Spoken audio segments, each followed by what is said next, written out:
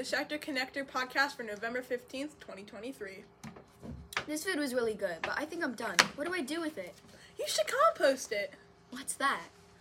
I don't know, but I know the perfect person to talk to about this. Let's go talk to Miss Glazer to learn more about the composting program at KSDS.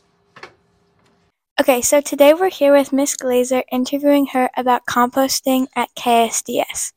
So why does KSDS compost? So we compost to reduce our carbon footprint.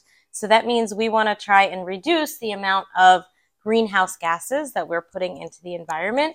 And this is an easy thing to do, is collecting our food waste and taking it to a compost facility rather than throwing it in the garbage. When did KSDS start composting? We started composting in the spring of 2022, and we did it for about a month or so before the end of school.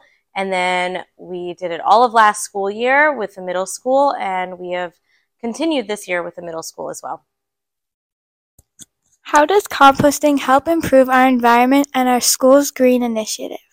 So it helps our environment because when food waste goes into a landfill, which is typically what happens from people's homes, it produces a lot of greenhouse gases, which contribute to climate change. When you compost food waste, it does not release those greenhouse gases, and natural microbes and bacteria break down the food, which doesn't release any harmful gases into our environment. So we are a Maryland Green School, and this helps as one of our initiatives to reduce those greenhouse gases. Plus, we have student volunteers who help out every day monitoring our compost bin and helping out with this initiative. Where does our compost go? So our compost is picked up once a week on Wednesday mornings, and it goes to a municipal composting facility in Prince George's County. And they collect compost from all over the area and take it to their facility.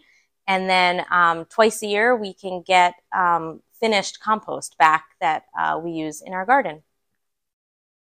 Thank you. This is where you can compost.